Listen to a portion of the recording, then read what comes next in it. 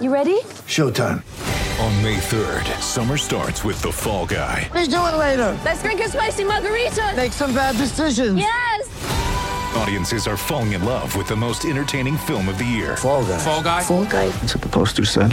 See Ryan Gosling and Emily Blunt in the movie critics say exists to make you happy. Trying to make it out? Nope. Because I don't either. It's not what I'm into right now. What are you into? Talking. Yeah. The Fall Guy. Only in theaters May 3rd. Rated PG-13. Hello, Tech fans, and welcome into episode 121 of the Tech Sideline podcast, originating from TSL's High Tech Studios in the Virginia Tech Corporate Research Center. What a special show that we have for you all as we record on Wednesday morning, February 26th, episode 121. We have Virginia Sports Hall of Famer David Teel joining the Tech Sideline podcast to talk about Virginia Tech football, Virginia Tech basketball, fun questions to get to as well. All that and more coming up on episode 121 of the Tech Sideline podcast, brought to you by the Fisher Law Firm. Let's get it started right now.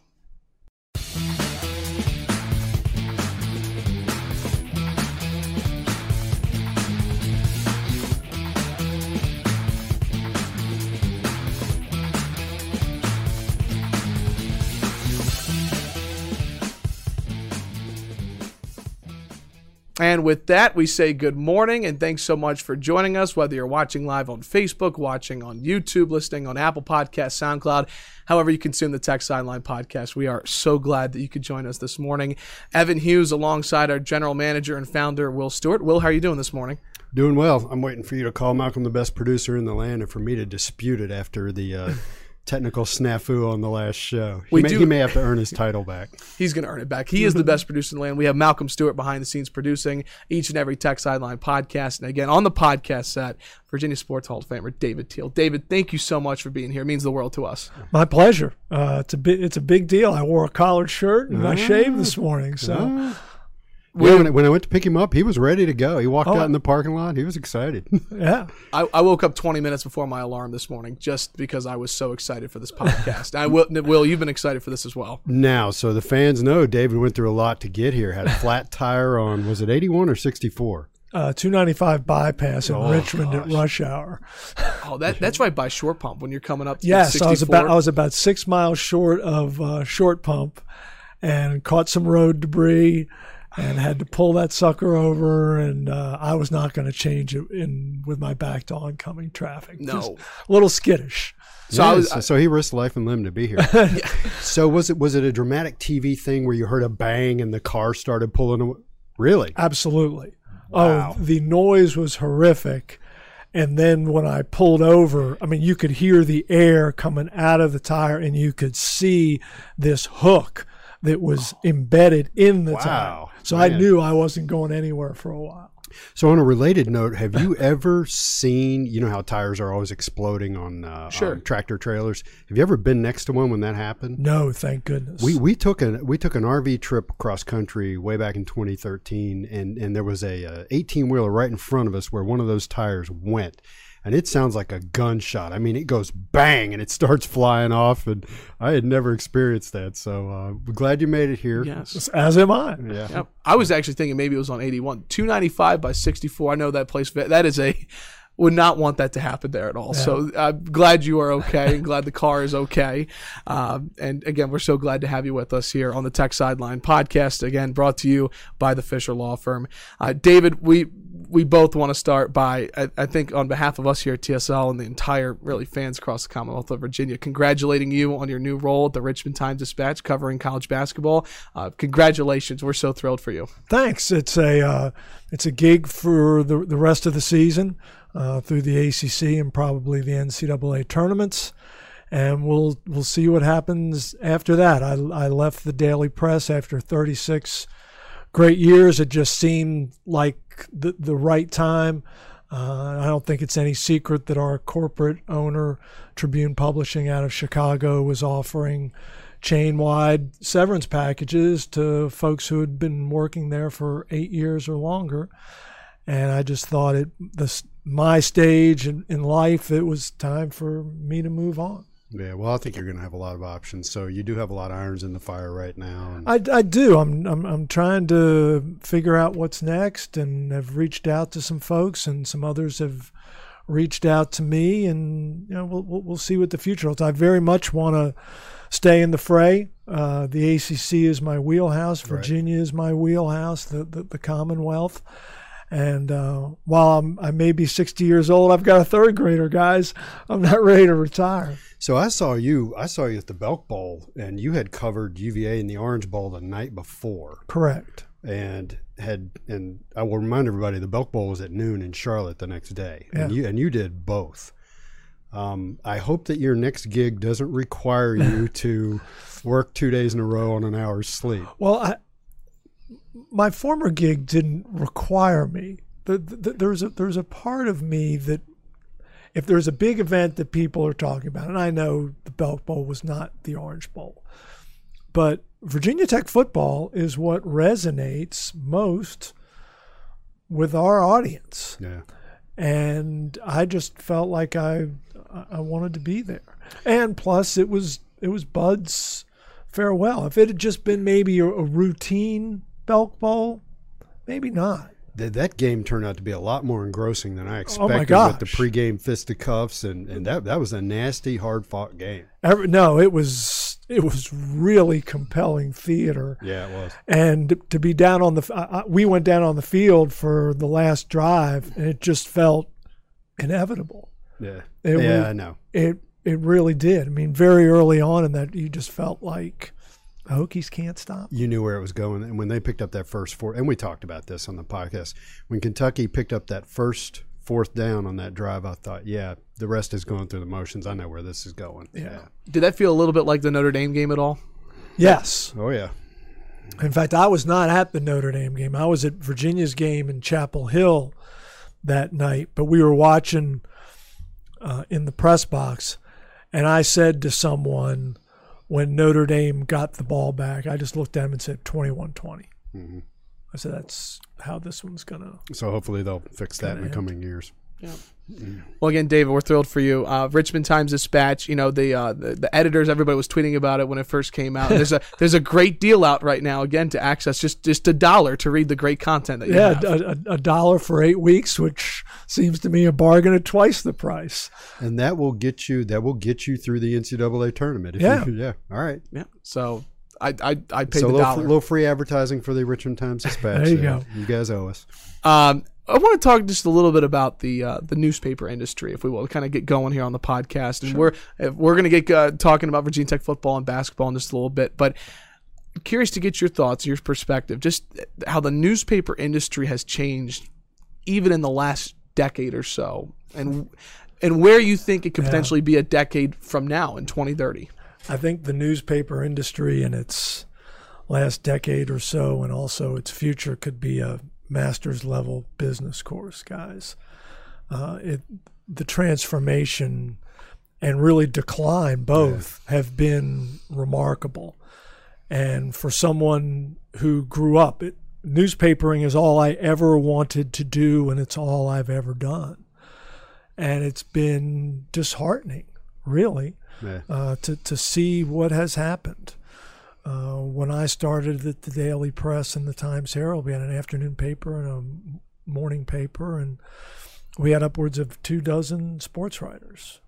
And when I left, there were 5 of us. Yeah. And it's a classic case. With the advent of the internet, we gave the product away for free. And then we go farther down the road, and it's like, we made a mistake. We need to charge. We need to somehow monetize the internet, because no one's advertising in print anymore, and newsprint is too expensive. So now what are we going to do? We're going to try to charge for the internet. Yeah. But the internet's been free for so long, people don't want to pay for the most part. So, I mean, it's just the business model, to me, is irreparable. I mean, I don't see any way to fix it. There are certain, I think it's the Was it the New York Times? Some of the larger metropolitan papers are doing very well. The with New York Times, the subscription. Washington Post, and the Wall Street Journal. Yeah, they're all doing well. They with are the doing subscription model. Yes, and more in our wheelhouse. The Athletic, Yes, is doing well on a subscription model, and Andy Bitter's been working for them covering Virginia Tech football for a couple of years. So there are some folks out there making a run at it, but smaller newspapers such as the Daily Press, and then we merged with the Virginian Pilot in Norfolk. It is a rough go. This is a topic I could actually talk a lot about. So because I was the internet guy at first, you know, and so there have been two stages to this. Number one was when the internet came along, and newspapers took a hit from that, but I think it accelerated when social media came along, and you know, Facebook really hit in about 2005. Twitter was more towards 2010, and so there were two stages there: just the advent of the internet and people being able to put up content for free, and then social media created this clickbait world where it just compromises journalism, you know, true storytelling in favor of, can I get a person to just click and pay attention to me? And I know you've been on the front lines of all that stuff. Oh, absolutely. Yeah. And Twitter especially. I mean, that's such a, at least where I live, it's such a sports-driven community. Sports and politics, I think, is what Twitter has become. And I was slow to recognize its potential, I confess, but I'm out there like everybody else. I still remember when I got an email. It was probably 2008. A guy emailed me, and I can never remember who he is, and it reminds me from time to time on the message boards. He had discovered Twitter, and he reserved the Tech Sideline username on Twitter for us. And he emailed me and he said, you got to do this. It's this platform where, you know, back then it didn't have graphics at all, and it was 140 characters. Right. He said, and you just, you know, and he told me about it, and I remember thinking, are you kidding me? Who's going to want to do that? Mm-hmm. You know, and 13 years later, it's a valuable tool, and of course, partly the bane of our existence. Oh, many times. It's amazing to see the evolution of Twitter 10 years later. Like last night, the debate was being streamed on Twitter, and the amount of people that are just on Twitter and use it for, you know, writing coverage or podcasts. And it's, you know, thinking like even just 3 years ago, Twitter, I think it was the star button to like, and now it's changed a lot, and it helps a lot of media members for sure. You should have seen it when it first came out, and it was just nothing but text. Yeah. And then they introduced pictures, and that really angered the people who liked Twitter up until that point. They said, oh, now you're turning into Facebook. And it's incredible the way it's evolved. And like I said, it's a good tool, but Yeah, I mean, Evan, you ask about the future of newspapers. I wonder if in a decade many communities will have an actual newspaper that is delivered to the front doorstep. I have serious doubts. Yeah. Certainly 7 days a week. I would be. Well, and you already surprised. see that happening. Yeah, in a lot of cities where large newspapers are going to 5-day print schedules and 3-day print schedules, and where essentially the Sunday newspaper becomes a magazine. Yeah, is basically what it is, a weekly magazine. Yeah. Dave, one thing we wanted to talk to you about too, you know, someone as me who's an aspiring sports broadcaster and journalist looks up to you, and we have so many in our sports media and analytics program here at Virginia Tech. What a great program you guys are so fortunate to have that program here. Bill Roth does a great job. Yeah, he's building the heck out of it. He really is. Yeah. I'm really proud to be in it. I really am. We have a lot of. We actually just launched a part of our part of Bill's play-by-play class, a website that's going to allow kids to go out and write and cover games. And so I'm curious to kind of get your thoughts of just for young sports writers that are wanting to start out in the industry. What advice would you give them today at this point in 2020? Well, if they're students, Evan, I stress this whenever I talk to aspiring journalists of any kind. You have to be versatile now. You can't just be a podcaster or a broadcaster or a writer or a video. You don't have to be great at everything, but you have to be pretty fluent in many platforms, because if you're not, you're just not going to be marketable enough. And that, to me, is the key. You have to be comfortable at the keyboard. You have to be comfortable here behind the microphone, and oftentimes even behind the camera, and just learning the technical aspects of it. And then I think, especially for students, is as much as you might be absolutely convinced that sports journalism or journalism is what you want to do, broaden your education. Don't just stay there in that department. Get on campus, take a religion class, take a business class, take a law class, because you guys know as well as I do, in covering sports, legal stuff comes into play. With analytics, you got to be comfortable with numbers. You better be at least decent with math and figures and such. And that's always something you've excelled in, is digging up the stats. And Chris Coleman's nickname is actually Statty, Stat. So, that was kind of his. And I remember when I was a kid, Julius Erving would start out, 3 of 12 from the field. And I'd think to myself, how many shots in a row does he need to make to get back up to 50%? Yeah. And so I've always been comfortable with the numbers. Yeah, and I think that's essential. And it's fun to share those kind of. I mean, that's where Twitter is the ideal avenue, because you come up with these cool little nuggets, and can you drop them into a column or a story? Are they even a complete story? Maybe not, but you throw them out there on Twitter and you inform people. And you get retweets and you get followers. Yes, you do. And then more people read your actual columns and stuff that you write. At least that's the theory. Yeah. So you were talking about being versatile, and that hits close to home for me, because I remember when we hired Ricky LeBlue, Ricky started telling me, you need to do a podcast. And you and I talked before the show. Neither one of us listens to podcasts. Yeah, not a lot. I remember he was telling me that, and I was like, I'm a writing snob. I got into this business because I like to write.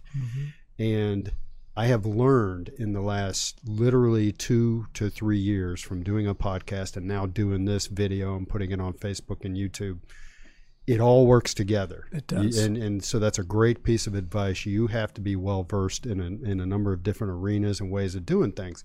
And I think Bill, when I look at the sports media and analytics, it looks like Bill is taking more of a broadcast journalism focus in the program. But I think he also gives kids opportunities to write, and Evan comes in here and does the podcast. And so I agree with you. Just dip your toe in a little bit of everything. And Bill is one of those journalists, and yes. and obviously he's a broadcaster first. But I remember the columns he used to write when he was text play-by-play guy. Bill knows his way around the keyboard now.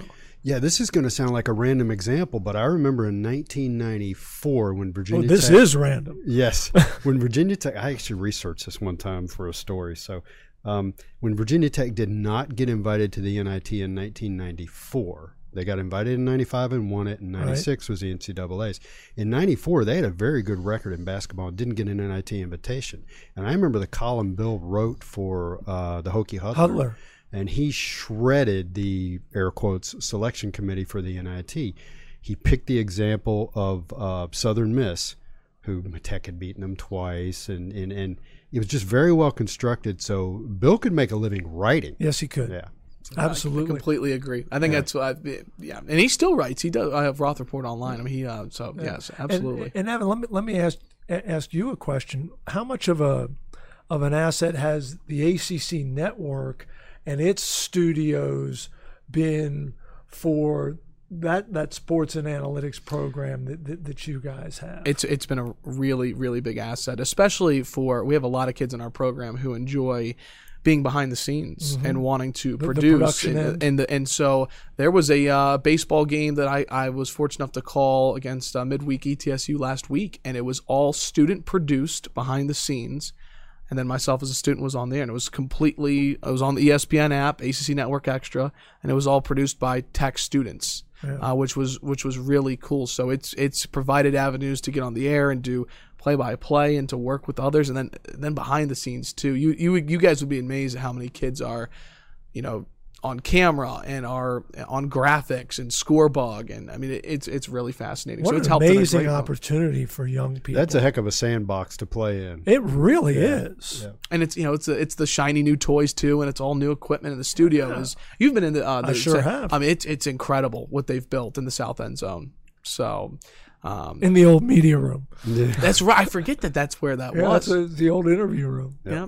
Well, again, we're so glad to have David Teal a part of the Tech Sideline podcast today. We record on Wednesday morning, February 26th, episode 121. And I want to transition to the hardwood and talk a little bit about, we are in the middle of February and we're in the middle of college hoop season. Tonight, Virginia and Virginia Tech will play. We'll talk about that in just a moment. But David, as we transition to basketball, I want to start by talking about Mike Young. Sure. And his first season as the head coach of the Hokies. So many ties to Southwest Virginia. Oh my gosh, he talks what a about great how story. his first game he ever saw was in Castle Coliseum. I think he said 1971. I want to go back to when he was hired, though. What were your thoughts of when Virginia Tech tapped Mike Young to be the next head coach at Virginia Tech? Well, let me take you back even further to 2012 when Jim Weaver fired Seth Greenberg. I got a phone call from Ernie Nestor. Ernie is currently on Danny Manning's staff at Wake Forest. He's been a head coach at George Mason and Elon.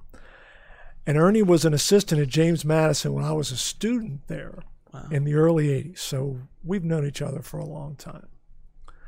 And he called me when the Tech job came open in 2012 and said they should hire Mike Young. I said, really? Tell me why. And Wofford had been to a couple NCAA tournaments under Mike at that Yeah, he was time. still building it at that point. Yeah, I mean, they'd been to two of the previous three, I believe, in 10 and 11. They had been to the tournament. Hadn't won a game. But I said, okay, tell me why. And he just told me what a great X&O coach he was, especially on the offensive end. And that he would be a guy who would, because of his Southwest Virginia roots, he would treasure this job. This would be his destination job. And obviously, Jim ended up hiring James Johnson, and then Witt ended up hiring Buzz Williams after that. But each time the job would come open, my phone would ring like clockwork, and it was Ernie Nestor. They should hire Mike Young. So did you talk to him when they finally did hire Yes. Mike Young? And Was he pretty as a excited? matter of fact, because I was at the Final Four in Minneapolis with Virginia when they hired Mike, and I couldn't be at the press conference. Yeah. But I wanted to write a column about the hire. So I called Ernie. I said, okay, all those conversations we had off the record, now let's go on the record. And that was the column I wrote based on my interview with Ernie that day. So that's a very long-winded way, Evan. I'm sorry. No, that's a great story. Of saying I thought it was a hell of a hire, and I still do. Because you'd been prepped more than anybody else had by somebody calling you for years saying they need to hire Mike Young. Yeah, so, somebody I respect. Somebody, I mean, Ernie was on Dave Odom's staff at Wake in the Duncan era. Yeah. And so he's been around. He knows quality coaching. And so, no, I thought Mike was a terrific guy. And I remember watching Wofford against Kentucky in the NCAA tournament last season. Yeah, unfortunately, I didn't get a chance to see that. It was a great game. It came down the stretch. I watched it too. It absolutely did. And I saw them in the Southern Conference tournament. And just the way they spread the court and the way they shot threes, and you're like, these guys know what they're doing. And they got some players. And was just really impressed and have been so this season. And I know the Hokies have hit the wall, in my mind, inevitably so. It's just a young group and a couple guys who reclassified, so are basically high school seniors trying to play a 20-game ACC schedule. So Michigan State notwithstanding, I've all along thought, you know, they're gonna hit a slide. I was here. hoping it wouldn't be this bad, you know. Yeah, But no, I understand, but still, I think he's done a commendable job. I think it is a destination gig for him. I don't think I've ever seen anyone so grateful to have a job a specific job as he does, and that's kind of cool to see. And be well qualified for it at the same time. Exactly. So when he was hired, I tend not to pay much attention to anything other than Virginia Tech athletics, so I was kind of clueless. But I lived in Radford for 5 years when I was a kid, from basically kindergarten through third grade. And so then we moved to Charlottesville. So my high school years in Charlottesville were Ralph Sampson's college years. Wow. Freshman, yeah, that was a lot of fun. But also at that point in time, the state Final Fours in basketball were being played at University Hall. So, I still knew all those guys in Radford. Now, Mike is 2 years older than me. He's my sister's age, not my age. But Phil Williams and I were the same age. And I knew Bev and Richie Davis were buddies of mine. And when I was a sophomore in high school in Charlottesville, Radford came to the state Final Four. And Phil was a sophomore that year. Mike was a senior. Huh. And I do not remember him. I don't remember that team very well. I remember they lost to Harrisonburg and Pee Wee Barber, if you remember Pee Wee Barber. I absolutely do. Yeah. And then they came again 2 years later when I was a senior. Of course, by that time, Mike was gone. But it's just interesting. I mean, surely you have these thoughts of, I wish I had a time machine. So I could go back and relive this moment. If I'd known in 10th grade, sitting there watching a Radford High School basketball game, that Virginia Tech's future head coach was on the floor, that would have been an interesting little thing to know. Yes, very much. How about, you kind of alluded to it being his dream job, but so far just in year one, how he has kind of fit at Virginia Tech and the way that he interacts with the fan base and the student section, and he's buying pizza for students lining up at 5:30. Just your thoughts on how he has fit so far in year one. I think the quintessential Mike Young image or photograph is him sitting on the bench eating popcorn before a game. Popcorn thing's hilarious. I mean, how great is that? Mm-hmm. He's just a guy watching hoop. I mean, I think he's an ideal fit, and I think the fan base has embraced him, and rightfully so, and will to a greater degree as the program progresses, and I believe it will. Yep. Yeah. No, I love the popcorn thing too. They asked him about it on the Packer and Durham last week. Oh, did they? What was his answer? He said that he made very sure to say Tech had the best popcorn, but he said the best road popcorn is Boston College. That they apparently word got through to BC, and they had freshly popped popcorn for him. Well played, Boston College. So, anyways, it is very cool to see that, because I think a lot of times in basketball, the head coach doesn't come out until like the last minute. Mm-hmm. But to see him on the floor an hour 15 before, you're right, he's just having a good time. Hanging out. And it's a popcorn and a Diet Coke. I can't forget that he is a big Diet Coke fan, I believe. So most coaches can't get by without their relentless caffeine fixes. Yeah. Especially for those 9 o'clock tips. Yes. Like the Miami game last week. So tonight the Hokies play UVA, second time this year.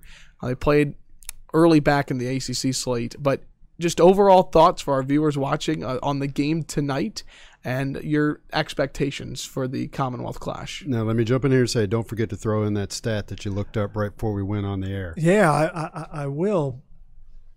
If Tech has 4 games remaining, right? 2 home, 2 away. 2 home, 2 away. If not tonight, when?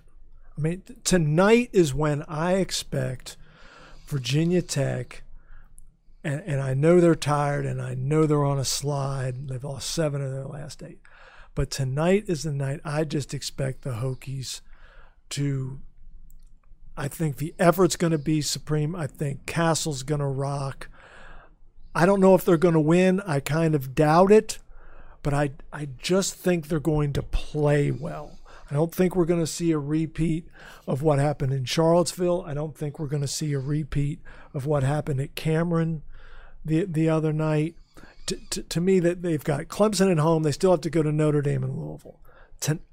But home against UVA, I mean, I think tonight is the night that everyone on that team is probably pointing toward. I expect a heck of a performance tonight, win or lose. I think it helps that it's a 7 o'clock game as opposed to 9 o'clock. Yep. And one thing we've talked about on the podcast is that despite the losing, the turnout has still been good, and the fans are still engaged. Students are still engaged. So I think you're right. I think it's going to be a good atmosphere. Yeah, tonight. and you referenced the stat we looked up earlier before we started recording. Dating back to 2008, I believe we went, Virginia Tech has defeated Virginia 9 times by a total of, what do we say, 28? 27. 27, 28 points. points. I think it was 28. My brain turned it into 27. Yeah. Something like that. But by an average of about 3 points per game, and 6 of those games went overtime. Yeah. So when the Hokies beat UVA in the last decade, they are epics. It's tight, yeah. Yes. Yeah, no blowouts. So again, that's tonight at 7 o'clock, and I'm sure people would love to see an overtime game. You know, I don't know. I don't know if I have any more overtime games in me. That's very true. That game last Wednesday night was just what was it? Tech's first triple overtime game since 83, I want to say. And then it was the first triple overtime game in Miami history. Really? Yeah. Wow. Yeah. And that game did not end past midnight. I think it was like 12:01, 12:02. Wow. It was a late game. Tyrese Radford played over 50 minutes in that game? I think he played 50 even. Ugh. Yeah, when we talked about it the other day on the podcast, I said I could feel going into the third overtime that the fans were done. They got quieter when they realized they had to go through a third overtime, and I was just thinking about the players, thinking, man, what must they feel like? You mentioned Tyrese Radford just real quickly. Yeah, absolutely.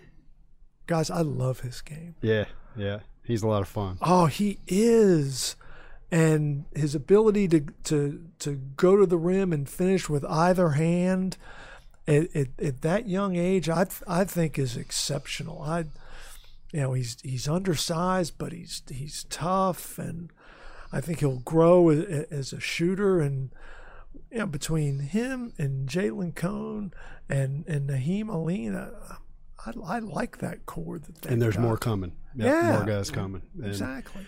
And I think as the team gets better around Radford, the things that he does well will get even more deadly. Mm-hmm. And Mike's talked about he says we need more post players. We need guys that he specifically said the other night, we need guys that I can crash the offensive glass with. Can you imagine Tyrese Radford on the offensive glass with Kivaluma? Yeah. Or a developed John Ogiaco. Right. This is it's going to get good. Yeah. So our colleague Chris Coleman is not with us this morning. He always says that one of his favorite basketball players in Tech history is Jamon Gordon. Mm-hmm. Do you think Tyrese Radford's the kind of guy that 10 or 15 years from now that Tech fans will remember? Oh, do you remember Tyrese Radford? Do you think he can have that kind of career? I think he can. Mm-hmm. I really do, just because of his impact on both ends, just the way he plays. I think that's a terrific comparison. I'm telling you, man, I don't think a 20 rebound game's out of the question. He's got 3 something. more years to do it. For a 6'1" dude. And I think his career high is 13 this year against Wake Forest, I want to say. Jamon had 16 one time. Did he really? Yeah. I think it was also against Might Wake. need that triple overtime game to get to. All right, there you go. I didn't qualify it any, just saying 20 rebound game. That would be unbelievable. Last thing I want to talk about for basketball, because we do want to transition to football, just reflecting on year one for Mike Young, though, on the basketball floor, and especially what he had to do when he first got the job. Recruit his team, you right? mean? I mean, right? Can you put into perspective just how much of a challenge he faced when he got here, and losing obviously the guys to graduation and J-Rob and Medhill, but Nikhil going pro, just what he had to do to construct this roster. Right. The fact that he got Nolly to stay was obviously extra large, and it would have been even bigger if KJ had stayed. I mean, I don't think it's a stretch to think this is an NCAA tournament team with Kerry Blackshear. I just think everything that he brings to the floor would have, not just the interior presence, but the experience and just the sage presence and the rebounding and and he's a shooter as well. I think it would have been an even more fascinating year. But I still think that what they've done is pretty impressive. They may well indeed be headed to Tuesday at the ACC tournament, which is not where you want to be, and I think it's very much up in the air as to whether they can scratch an NIT bid. But I think if the NIT were on the horizon for them in year one, that'd be a win-win for everybody. Yeah. Yep. Again, we're so glad to have David Teel here on episode 121 of the Tech Sideline podcast. Malcolm Stewart, Will Stewart, along with us as well. Transitioning now from basketball, talk about some Hokie football, and want to start with. I was preparing for the podcast, and I was thinking to myself, "Wow, hard to believe Justin Fuente is entering year 5 as head coach of Virginia Tech." I feel like it was just yesterday that the news was breaking; they were hiring him, and now it's year 5 during the Virginia game. That's right. But that's when that broke, right? Oh, that's right. I forgot about that. Yep. I remember I was actually standing on the hill when I got that ESPN notification. What an awkward afternoon that was. But that's another story. Looking at this program the last 4 years, how would you evaluate Virginia Tech football and the job that Justin Fuente has done now entering year 5? That's a podcast in itself, isn't Yes. it, guys? There's so many components here. But I'll start with this. In Frank Beamer's final 4 seasons, how many times did they win 8 games? Once. That's right. They've won at least 8 games 3 times in Justin Fuente's first 4 seasons. If Justin Fuente had taken the Baylor job, would you have said he left the program in better shape than it was when he took it? I would say absolutely yes. So that's where I would start. Now, are there other components to examine? Absolutely. Has recruiting gone as well as you would hope? Absolutely not. And clearly not as well as he would have hoped. Witness the staff overhaul this offseason. Right. I think that was absolutely rooted in recruiting.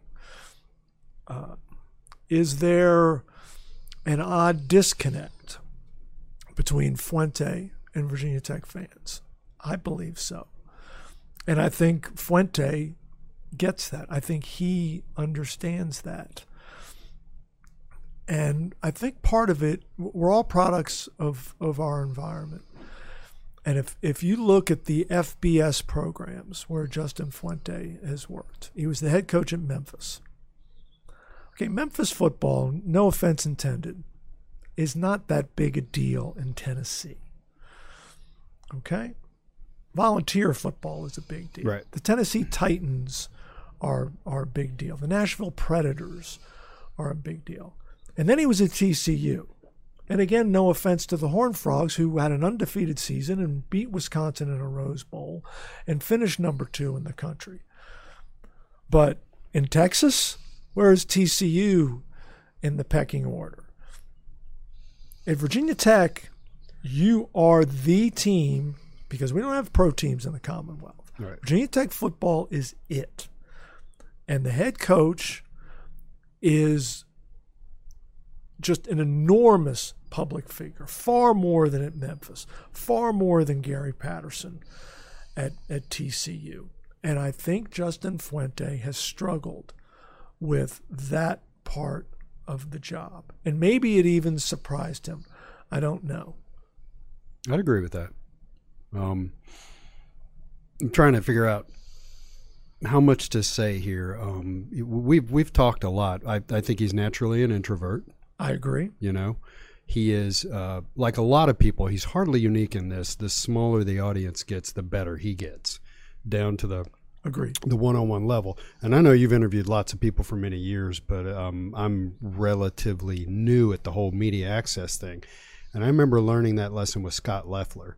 Scott, when he was on the podium behind a lectern, was one guy. When he was talking to 3 or 4 guys, he was another guy. If you had him one-on-one, he was very fabulous, very relaxed. So there's a lot of that goes on with Fuente, and you see him at the ACC football kickoff when he's sitting around a table with us. And he's at his best. Yeah. But I did I don't mind saying this. I got an email at one point, when all the pressure was building during football season, and probably a little later. This past season, yeah, after the Duke game. It was after that, but I did get an email from an extended family member of him who said, I think the way you and Chris have talked about Justin has been very fair. And this family member specifically mentioned his personality and said he is a very quiet, private person. He said, and he gets it honestly. You ought to meet his dad, So that was some insight into, and then this person told me the story about, but that I told you before we went on the air about going to Mass at St. Mary's. Yeah. I've seen Fuente there, and he has a certain row he sits in. And apparently, shortly after the Duke game, he went to Mass, and he was alone in his row. And he told his family member, "This is what happens when you lose to Duke." Yeah. So he's a funny guy. He's got a sense of humor and all that. But you're right. He has been elevated to a point where other skills are required, and it's not necessarily easy for him. No, it's not. And he and I talked about this. Last off season was not a great one for Virginia Tech, obviously, with all the transfer drama and such, and coming off the first losing season since '92. And I think Virginia Tech and Fuente realized they had a little bit of an image problem, so they approached me and said, "Hey, you want to come out and spend a day after the spring game, but during spring," because they had that week, those few practices after the spring game. Right, yeah. And they said, "Why don't you come out and spend a day with it?" And I did. And we sat in his office first before practice, then after practice for more than an hour each time. And we talked about all kinds of stuff. Yeah. And he was great. And that story, and I don't know if I've ever told him this, but I probably should have. That story drew more page views than anything I've ever written about him or his team. Not the game at Notre Dame when they came back to win, or not the ACC championship game against Clemson. That story. People want to see that side of their coach. Yeah. They just do. That doesn't mean that Fuente has to become something he's not. But I think he just needs to. He's like all of us. He needs to work at certain things. Well, and then something happens, like what happened with the transfer portal comments. When was that? 2 or 3 weeks ago? Yeah. And he's getting raked across the coals in the national media. That's got to make a guy like him, Yes. Okay, I touched the stove already and it was hot. I'm not touching that again. Right. And how many of us, everybody raise their hand, have said something and then immediately thought, "Oh, I didn't say that very artfully." Evan's young, and he's done it. Right. And I go back and read things that I wrote inartfully or awkwardly, and I didn't quite mean it that way. Yeah.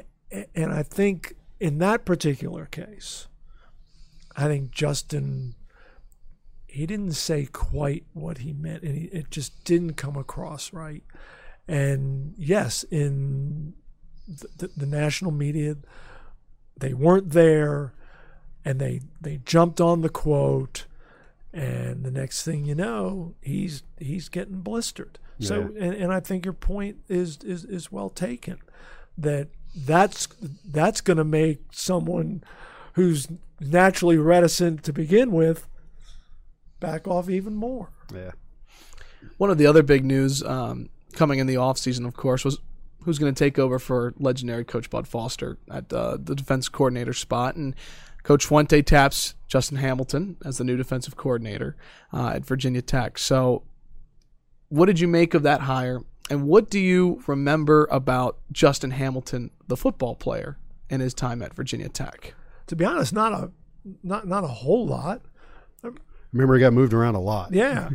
I mean, he was not an indelible player, but by any stretch. And I was a little surprised that that's the direction they went with Bud's replacement. I remember after Bud announced his retirement in preseason last year, I started making a list of, okay, who's out there who they might look at, and might they have connections to Justin or to Virginia Tech, or just guys who are really getting it done, maybe at the Group of 5 level. Never really thinking that they would elevate from within. Yeah. But I've had a couple different conversations with Justin, and on each of those occasions, he has said he's going to be a head coach at Division I level. That's how much I think of him. And Fuente doesn't strike me as one to blow smoke like that if he doesn't believe it. It wasn't a complete surprise to me, because I did get an email at one point. Somebody said, hey, I ran into Bud somewhere and talked to him, and I asked, who's the next defensive coordinator going to be? And Bud said, oh, he's already on staff. There you So when somebody said, but is that Bud just kind of, what is he, joking or what? Yeah. So, but we'd actually thought about it. We'd gone through and gone, wow, he might be talking about Justin Hamilton. So wasn't a total surprise, but I think there was a process to get there. Yeah, and I think the fact that they're surrounding him with very experienced people who can help him.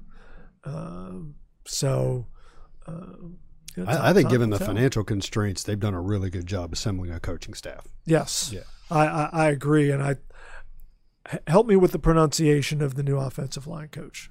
Bill Tierlink. Oh, I'm sorry. Defensive line coach. Or defensive line, excuse me. Tierlink. Tierlink. You talk about a guy with some credentials now. I mean, that was interesting to learn that position coaches in the NFL, again, air quotes, only make about $250,000, $300,000 a year. A decently funded college program can be competitive with that. Mm-hmm. Did the salary eventually come out at $400,000 or something? I think that's about right. Oh, okay. Hopefully he's got an appetite for recruiting, because that's the part of the job you don't have to do in the NFL. Mm-hmm. But that's an excellent hire, and I really hope that pays off. They've been calling it TNT, Tierlink and Tap. Tap, yeah, and you can't get me to talk enough about Darryl. I've known Darryl Tapp for a long time. I mean, he's one of the. You asked about my memories of Justin Hamilton as a player, and I said, well, like Will said, they moved him around a lot. Darryl Tapp is one of the best players to play defensive end here, and he was great with us, and he's from the 757, and I've kept up with him over the years. I don't know if he can X and O or not.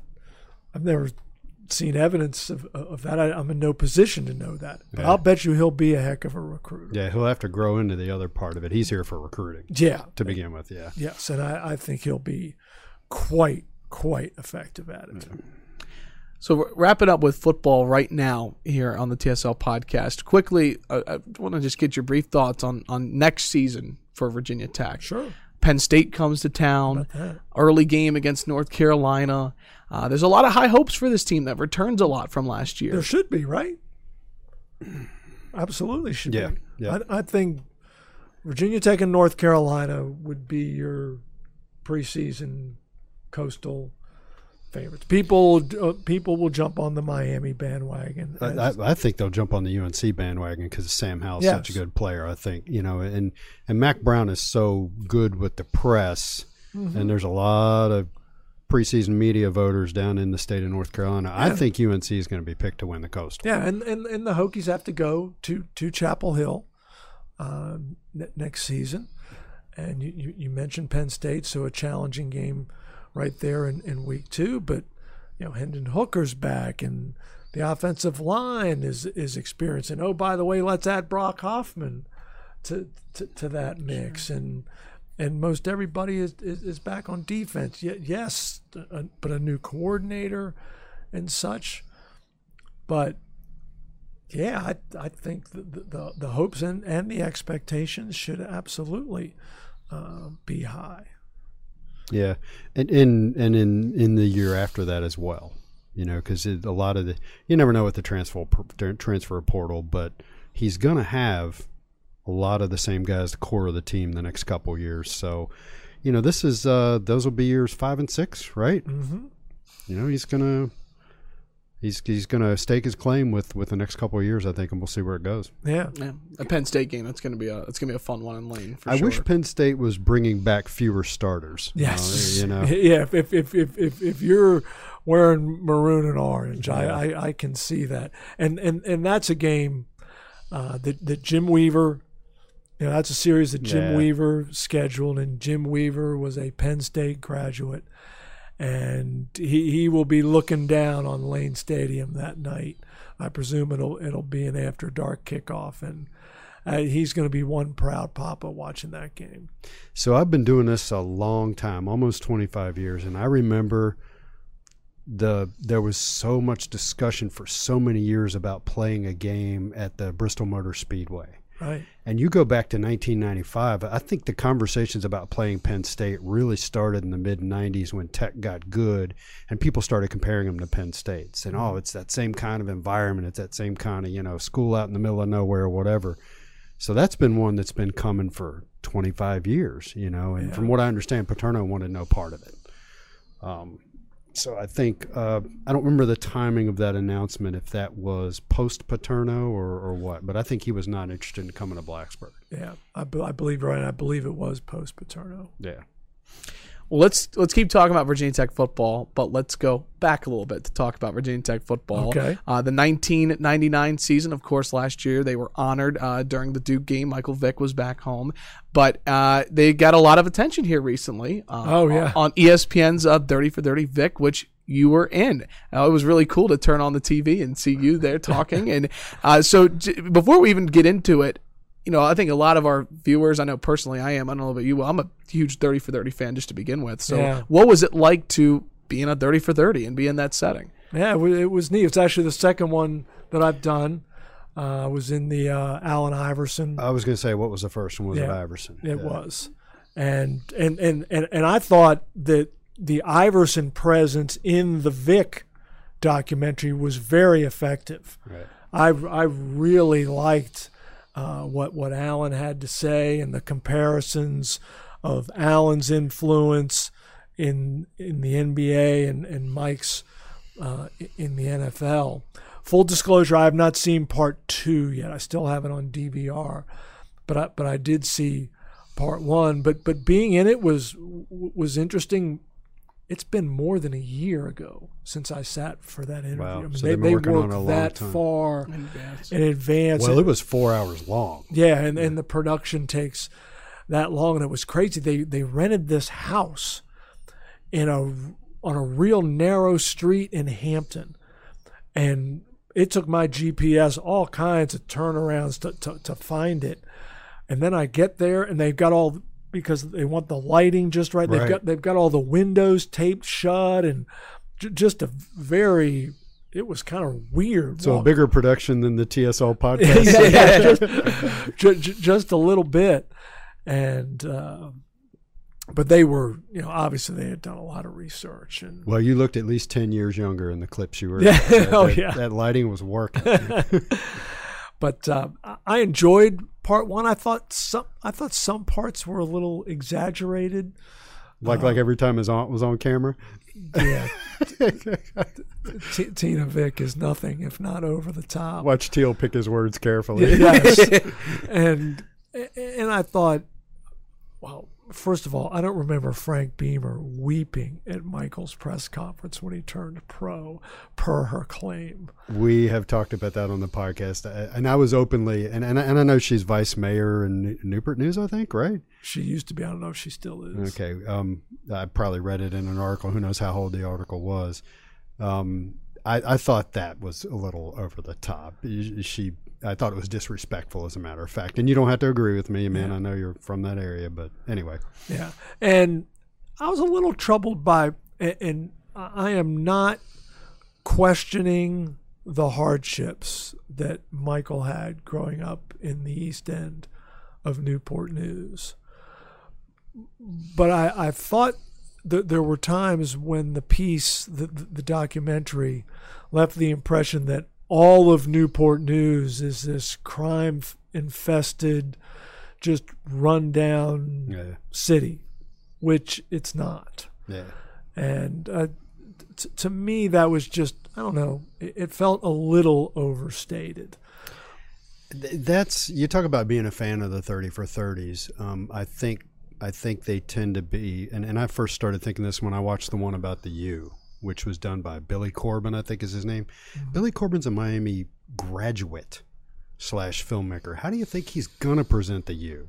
Right. You know, and so I think it depends upon who's making it and what agenda is a very strong word, what their agenda is. I think sometimes the 30 for 30s can be a little over the top or tell a different story than what people from the outside think. I thought for the most part in the first 2 hours that Michael came across very well. I know some people questioned because he, again, we talked earlier about how you might say something inartfully, that he said something along the lines of, if I just stopped a year earlier, meaning the dogfighting. Right. You know, the kind of the feeling was, oh, he doesn't really regret the dogfighting. He regrets getting caught. I really don't think that's the case. Yeah. I think he's just looking back and doing a lot of what ifs in his mind, and I think his actions since leaving Leavenworth speak far louder than that one sentence. Yeah. We said, you know, after watching it, I said, where's the effect of when you look at him, just the tremendous amount of personal growth. Yes. He's still a relatively young man. He's not even 40 yet, right? He's right around that age, you know, but when you just look back at what he was like when he was 20, you know, and the difficulties he had in interviews and expressing himself, and he was very, just a different person. Yeah, I thought he was quite polished. Yeah, yep. Staying on the topic, you know, for me, someone who was 3 months old in 1999. Stop!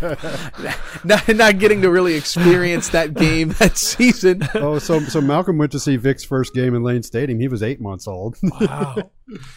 It was really fascinating to see, you know, like the old footage of Virginia Tech in that film, and to kind of look at it from that perspective. One thing I'm curious about, because I actually really enjoy the work of Bomani Jones of ESPN, who was in the 30 for 30, and listen to his podcast. But you know, he was live tweeting when part 1 was coming out, right. And I'm not going to totally paint this on him. I really want to just ask the broad question about this. The 1999 Virginia Tech team, sure, 21 now years removed.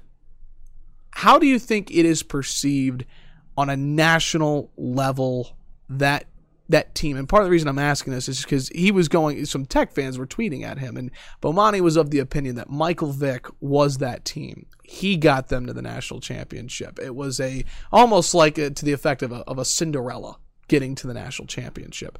When you look back on that 1999 team, what made that team so good to get to the national championship?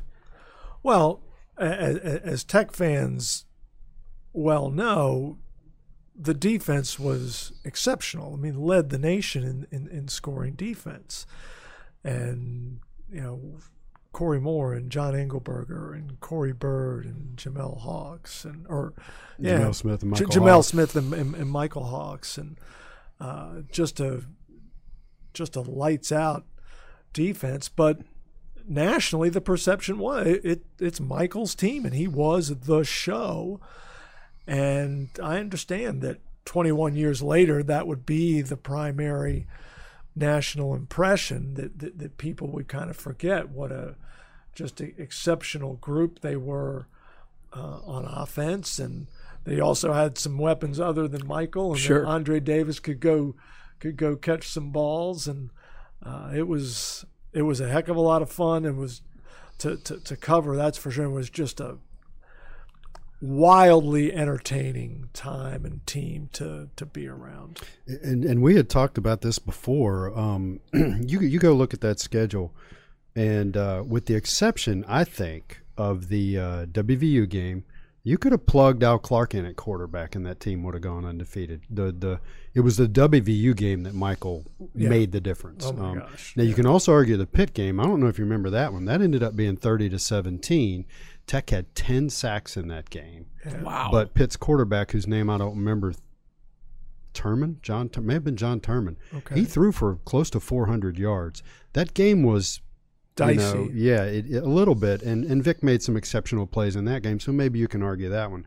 But I agree that that team had a really good shot at going undefeated, even with somebody else at quarterback, because that they were just peaking. They'd done such a good job getting under the radar guys. Corey Moore was nobody, right? And then he wound up being Defensive Player of the Year. Yeah. I didn't realize he was a JUCO prospect. Yeah, JUCO from Mississippi.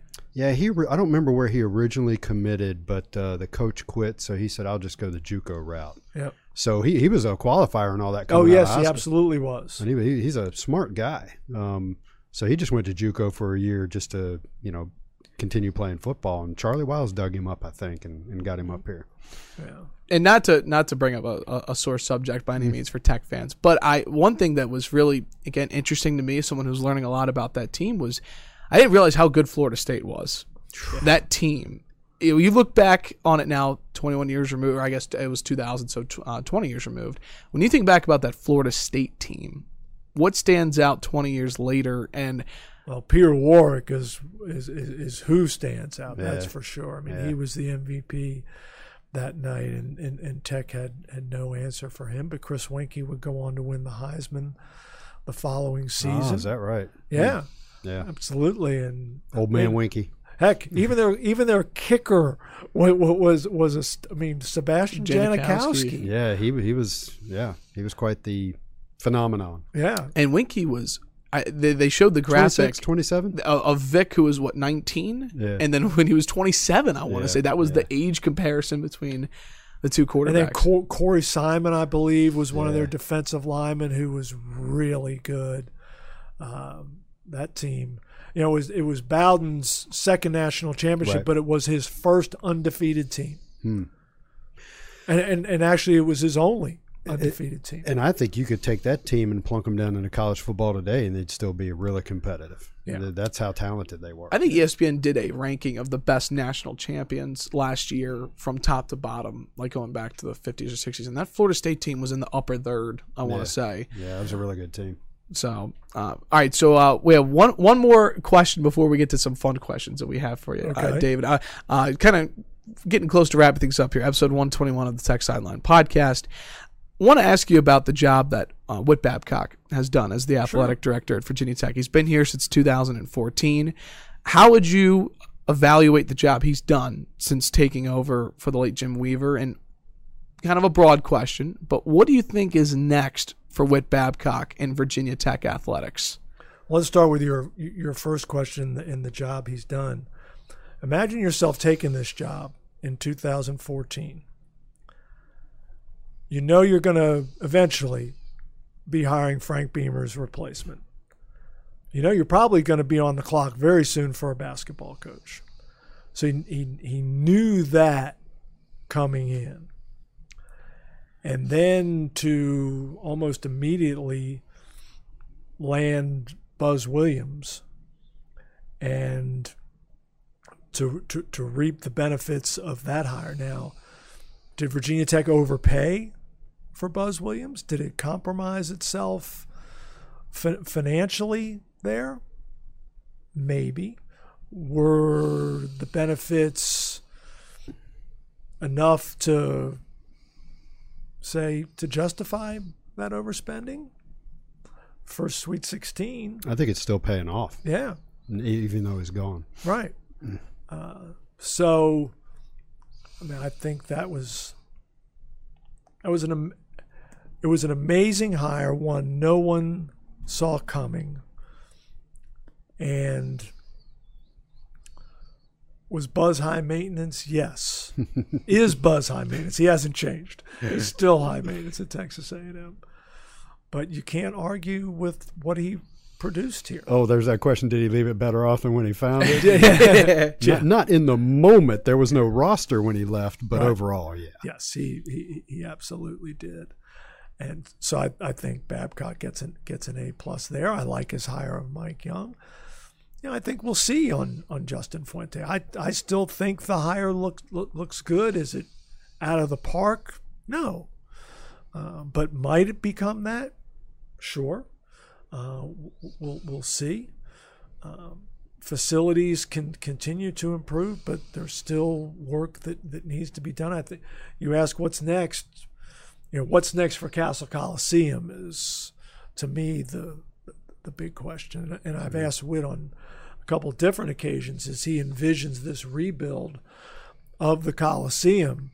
Would it be a situation such as Clemson, where Clemson had to relocate for a year and play in Greenville? But overall, I mean, I think his financial stewardship has been good, maybe not great. I mean, it's an ACC school; finances are limited. They're trying with the Drive for 25. They've overhauled the Hokie Club and the fundraising apparatus and tried to modernize that.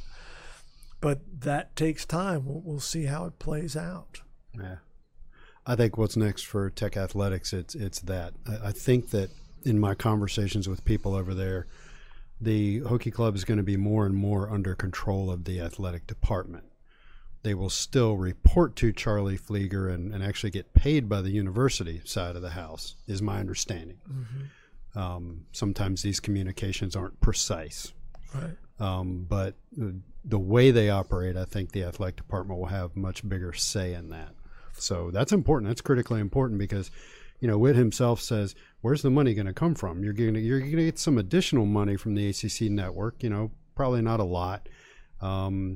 You're not going to make a whole lot more off of ticket sales and luxury boxes and things like that. It needs to come from the network and come from fundraising. Yeah, and I think, Will, your point is well taken, that it would probably remain separate from the athletic department just structurally, because that way they can operate without public records requests.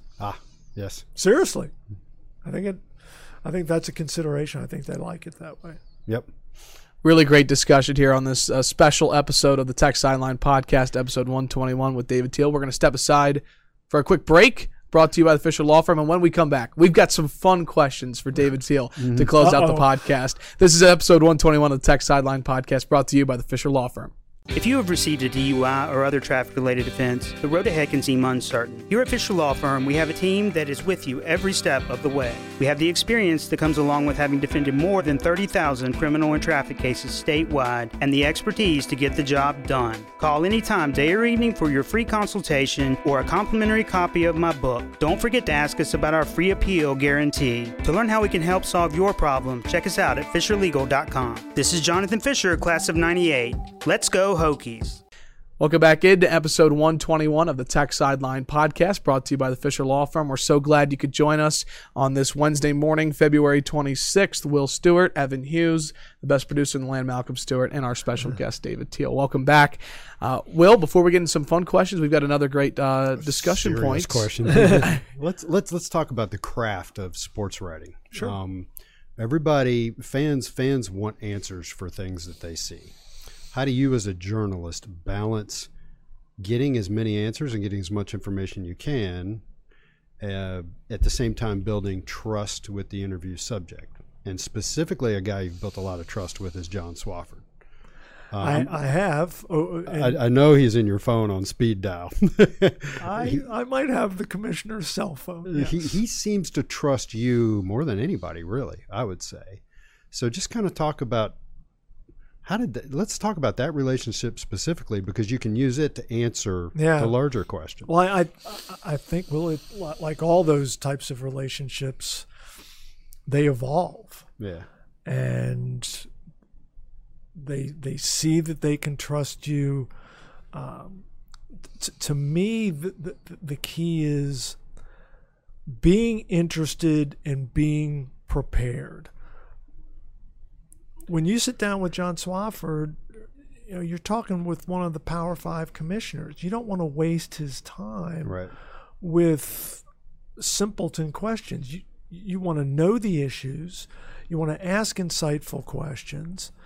And if he says, hey, can this be between us, and you think it doesn't compromise you or the story you're working on, then you agree to it, and then you don't use it, and he sees that he can trust you on that.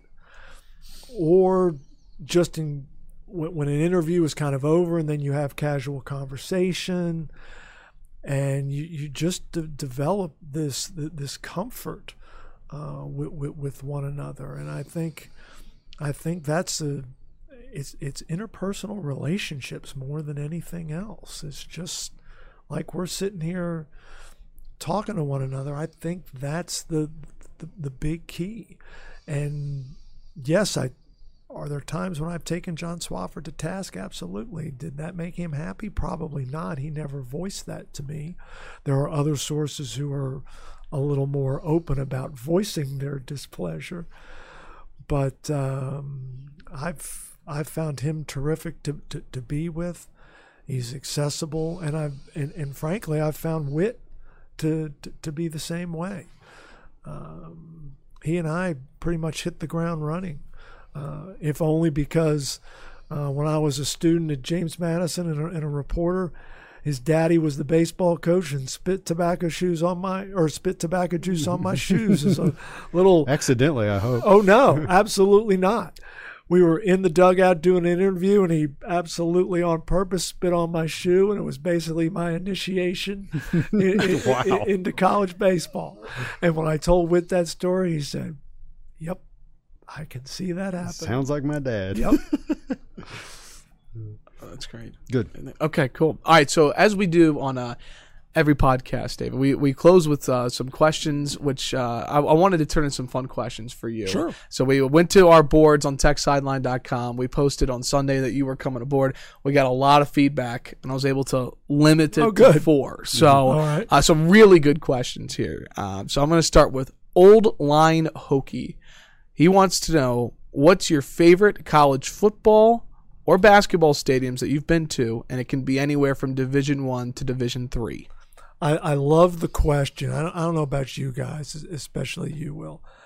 I love going to sports cathedrals and just places where you can feel that. I miss the old Orange Bowl. It was a dump, but think about, Super Bowl III was played there, the game that broke my heart as a 9-year-old when my Baltimore Colts lost to Joe Namath. But the palm trees in the end zone and just all the Super Bowls and national championship games that were played in that stadium. So I was a Dolphins fan as a kid. Oh my gosh! So you talk about the game that breaks your heart. The one that breaks my heart is the San Diego overtime game where Don Strock threw for 400 yards and Miami lost anyway. Yeah, the playoff game, right? Yeah, where Kellen Winslow was Superman. That's another podcast. But I never saw the Orange Bowl. But my dad traveled to Miami one time, and he when he got back, he said, "Oh, I visited the Orange Bowl," and I said, like I could hear angels singing, and I said, "How was it?" And he goes, "It was kind of a dump." Yeah. Oh yeah. but to go to Death Valley to LSU with the Hokies, to go to Southern California and the LA Coliseum when UVA played out there. To go to Nebraska with the Hokies, I mean, that was awesome. I've been to Owen Field at Oklahoma. My dad and I went to 25 consecutive Army-Navy games. Wow! When I was a kid, and then into my early adulthood. And one of the games we did, because there was one year where the Army-Navy game was at the Rose Bowl, and to walk into that place. Yeah. That was great. I'm sure on the basketball side, Cameron, the old Carmichael Auditorium at Carolina, Reynolds Coliseum at NC State, the Palestra in Philadelphia, Allen Fieldhouse at Kansas. I've been there. Pauley Pavilion at UCLA. Just Gallagher-Iba at Oklahoma State, just those buildings where you can feel the history because of who played there and the games that transpired. Do you have a good memory for these trips? I mean, do you remember? I mean, you've been at this 30-some years. Do you have good recall on things? Pretty much, yeah. Because I tend not to, sadly. Yeah, I mean, those type of trips I do remember. And just to throw another one, this was not business. This was vacation. My wife and daughter and I went over to Europe this summer, and broke the piggy bank and spent a day at Wimbledon. Oh, that's amazing. That's That on my would be bucket cool. list. That It, would- well, that's amazing. It was on Jill's bucket list, and she said, "Do you think we can do it?" I said, "Heck yeah! This is a once in a lifetime deal." While the tournament was going on? Oh yeah. That is Oh yeah, amazing. and we weren't at center court, but we were at court one, Okay. which is stadium court with a roof, and we had these unbelievable seats. They were better than even the players' family box. And at the end of the night, where we thought we'd had our last match, they come over on the PA and say, "We've had a rescheduling. Coco Gauff's next singles match will start in 45 minutes on this court." Wow. And we're like, yes. Free tennis. The 15-year-old phenom, Coco Gauff. No, That's not only free tennis, but maybe the next great American woman Wow, tennis cool. player. So those are, I love sports cathedrals. Just love them. That's awesome. After the podcast, we can talk about Wimbledon. I'll talk about tennis Okay. all day. That's really cool. Next question is from Femoyer Hokie. Femoyer. Where do you see college football going in the next 20 years? I think my answer is two-pronged. I'm fascinated to see what or how the postseason structure will evolve. Everyone seems to believe that playoff expansion is inevitable. I guess eventually it is. I think it's going to be a lot more difficult than most people seem to think. It was terribly hard just to get to 4 teams. And the presidents are still in control. The logistics of getting to 8 are really challenging. I guess they'll get there, but I think it's going to be time consuming. And then I'm fascinated to see just where, not just college football, but where football goes from the athlete welfare, health, safety. Is the kickoff going to go away? How will they continue to legislate rules? And as more and more data becomes available on head trauma, what are the impacts of that going to be? I'm fascinated to see where that goes. I don't really have an answer for it either. One thing you did not mention was the growing competitive imbalance due to the extreme amount of money that's going into the SEC and Big Ten programs in all sports. I don't know that you can legislate to help that at all. Well, there's talk of congressional intervention in terms of limiting coaching salaries and such. I don't know if we can or want. It's not how capitalism works. To go there, but also, the financial imbalance has been there for quite some time, and Texas and Ohio State still don't win every national championship in every sport, and the ACC still is a really good basketball league, and Clemson is still on the national scene. And I think eventually Florida State will return there. They'll figure it out, yeah. Money means a lot in some regards, but it hasn't produced maybe the competitive imbalance that you might think. Well, I sit here and I talk about it as if it's something new. It's not new. There's always been a select group of teams that win national championships. And that's what was so fascinating about Virginia Tech's run in 99 and the success that Kansas State enjoyed for a while, where they came this close to playing in a national championship game themselves. Sure. 1998, if they've just finished off a Texas A&M team that they should have beaten in the Big 12 championship game, I think they would have gone to the BCS national championship game. But those are rare, So like I said, I sit here and talk about it like it's something new, and it's really not. Yeah.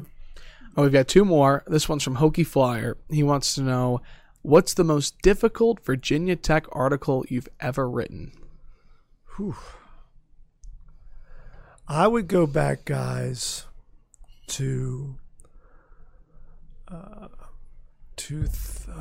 I'm going to get the year wrong. But a young woman on campus accused... Christy Broncala. No. No. This was after Christy Broncola. Okay. Christy accused football players, Roland Roberts and Dennis Mims, yeah. Yes. And I was able to obtain hundreds of pages of documents, of emails between parties, of the judicial proceedings here on campus. And I actually saw that too. yeah. It was a lot to read. I skimmed it. Yeah. And I just hurt for everyone involved in that story, because each of them believed fervently that they had been wronged. Yeah. The woman believed she had been violated. Roland Roberts believed that what had happened was consensual. And they're young people, and we'll never really know what happened, but it cost Roland Roberts his career here. He ended up transferring to Southern Illinois. Southern Illinois, yep. And Dennis, I think Dennis wound up, my wife is from Indiana, Pennsylvania. I think Dennis Mims wound up on IUP's roster for a year. That might be right. He never played Division I basketball again. I do know that much. But it was uncomfortable to. I recently reread the story, and it made me uncomfortable reading it, because I wrote it as a narrative and what I gleaned from the documents and what happened in the room, and it was heart-wrenching. That was difficult. I remember reading, I think it was her testimony.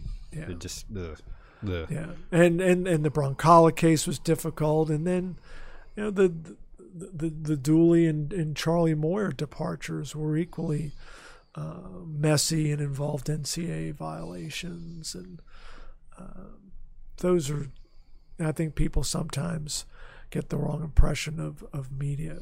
Those are not things we enjoy. Trust me. Yeah. They just are not. Well, I'm sure one thing that you do enjoy is getting to interact with many people in your job, and Sure. that can include coaches. Yeah. And our final question comes from, I'm assuming ALA stands for Atlanta, but ALA Hokie 83. Probably Alabama. Oh, good point. Yep. Other than Coach Beamer, he wants to know who your favorite Virginia Tech coach has been to cover. That's actually a pretty easy one. The answer may surprise some people. Seth Greenberg was everything you could want. He was accessible to a fault. He was entertaining. He was a great quote. His teams were competitive and compelling. And I enjoyed my time with him. There were guys, he would call me up at 7:30 in the morning, raising hell about, I can't believe you wrote that. Seth, I didn't write that. Have you read it? No, but somebody told me what you wrote. Oh, come on, Seth. And I'm like, and no, this happened on more than one occasion. I'm like, Coach, the conversation is over. Call me back after you've read it, and then we'll chat. But that was classic Seth. He was so reactionary and so passionate about his program, and his brother Brad. I had known Brad from his time as this Philadelphia 76ers general manager who drafted Allen Iverson, #1, Right, and back in the early 90s. So I'd known the Greenberg clan for quite some time. And no, I really enjoyed my time in interaction with Seth. that actually doesn't surprise me. Yeah. Now he was, at the ACC tournament that year, when after the Hokies had lost a heartbreaker to the Tar Heels in I think it was the semifinals, and Yeah, that was the Tyler Hansbrough shot. Somebody asked Seth what he thought the NCAA prospects were for Tech. You'd have to be certifiably insane. So that's when he said it. Yes. Okay. certifiably insane to think that the Hokies would not get in the field, and lo and behold, they did not. That would have been what year? That would have been. I remember that was the year my son Ronan finished third in the regional Pinewood Derby, because that's where I was that day instead of watching the game on the television. My story is I was at the New River Valley Mall at Pinewood Derby, walked into Dick's Sporting Goods, and they had the game on television, and I got to see basically the last shot, and that's all I got to see. So I don't remember what year that was. I just remember what Maybe I was like 07? 08? It could be. Yeah. Hansborough's last game was when he beat Michigan State in the national championship, I want to say. Which would have been, anyways. That would have been 2009. That sounds right. Yes. Gotcha. So somewhere in that 07, 08 time frame. Yep.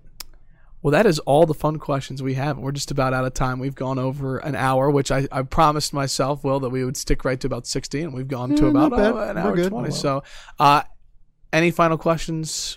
No, I just wanted to thank you for coming on and thanks for having me, guys. Spread the word of how much fun it is and encourage other people when they are asked to say yes. Absolutely. Thank you so much for doing this. Yeah, this is a podcast we will remember for quite some time. It was a lot of fun. I enjoyed it, guys. Yep. This was a ton of fun. Thank you so much, David Teal, for stopping by. Great podcast. Again, this will be available on Apple Podcasts, SoundCloud, YouTube, and Facebook. That'll do it for this special episode, Tech Sideline Podcast, episode 121. Thanks so much to everybody for joining us. We're back on Monday with the TSL podcast at 9:30. Chris Coleman will be back with us. For the best producer in the land, Malcolm Stewart, on the podcast set, David Teal, our general manager, and our founder, Will Stewart. I'm your podcast host, Evan Hughes, saying so long. Thanks so much for listening to episode 121 of the Tech Sideline Podcast, brought to you by the Fisher Law Firm. Have a great week.